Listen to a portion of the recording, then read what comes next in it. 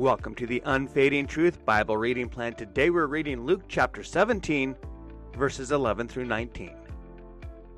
How often do you give thanks for what God has given you?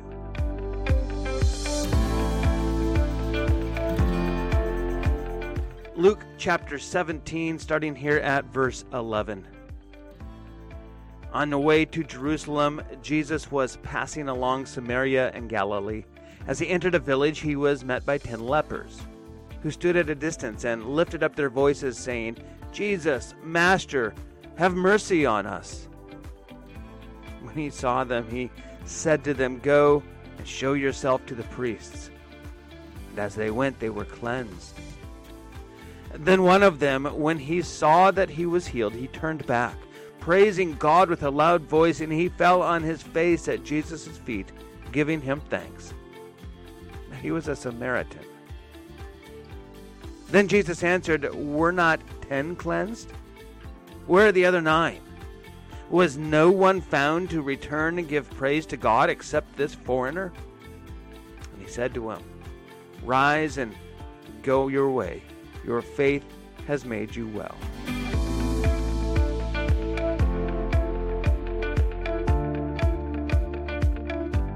Looking at question and answer 86 today, understanding that we have been delivered from our misery by God's grace alone through Christ and not because we've earned it.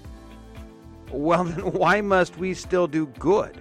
We're going to look at this answer in several parts. We'll look at the first part here today. Well, here's why we do good. To be sure, Christ has redeemed us by his blood. But we do good because Christ, by his Spirit, is also renewing us to be like himself, so that in all our living, we may show that we are thankful to God for all he has done for us.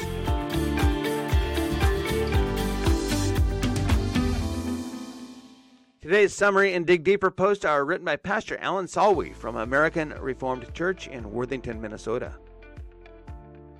During Jesus' travels between Samaria and Galilee, he came across a group of 10 lepers. The lepers mentioned here in Luke 17 are individuals who had contracted leprosy, a rash-like skin disease. In addition to the medical concerns affiliated with leprosy, according to the ceremonial law, leprosy made a person unclean. Included amongst the consequences of being considered unclean, well, you didn't have the ability to enter God's sanctuary, and you were not allowed to be around other people who were ceremonially clean, including your own family members. For this reason, groups of lepers were known to congregate together, forming a sense of community amongst those who had been cast out of society on account of their skin condition. The rules regarding distancing oneself from those considered ceremonially clean likely explains why the 10 lepers yelled toward Jesus instead of approaching him with their request for healing. Fortunately for this group of lepers, the distance between them and Jesus, well, it just wasn't an issue, and Jesus offers healing. The command to go and show yourself to the priest, it carries the implication that by the time they reached the priests, the lepers would be healed. Among the other duties of a priest, it was also their responsibility to verify that those who had an ailment considered unclean, like leprosy, had indeed been healed before they could be declared clean once again. Understanding Jesus' instruction for what it was, each of the 10 obeyed and were healed along the way. However, only one returned to give Jesus his thanks. Let's dig a little bit deeper. Kate and I have been married for 13 years. Of course, this is Pastor Alan writing this. And hopefully that makes it safe to admit that my least favorite part of the wedding was writing thank you notes afterwards. Part of my struggle was in trying to avoid having all of them sound the same, and the occasional hand cramps that came along with it. Despite our family and friends knowing that we were grateful for them, we still made sure to write out thank you notes because actions matter. This can be seen in the parable of the 10 lepers. Well, it's likely that all 10 lepers felt thankful that Jesus had healed them.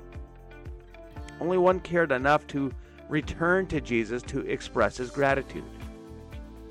Jesus' rebuke of the other 9 shows that he expected more than feelings of gratitude. He expected them to return and express their thankfulness in the way the Samaritan had done.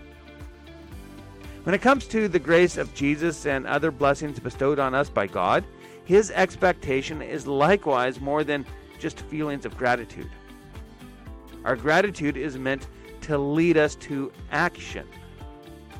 The good works that we do in the name of Jesus are not a means of earning God's favor. Instead, these works are a way for us to express our thankfulness to God for what he has already done on our behalf.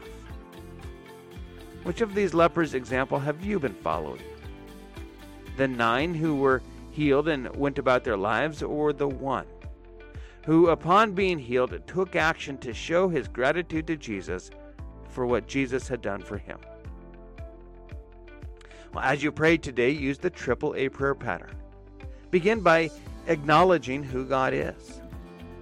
After reading this passage today, we can acknowledge our Father, who takes pity on his children and heals our diseases. Then align your life with God's will. Ask God to help you make gratitude the primary motivation in your life.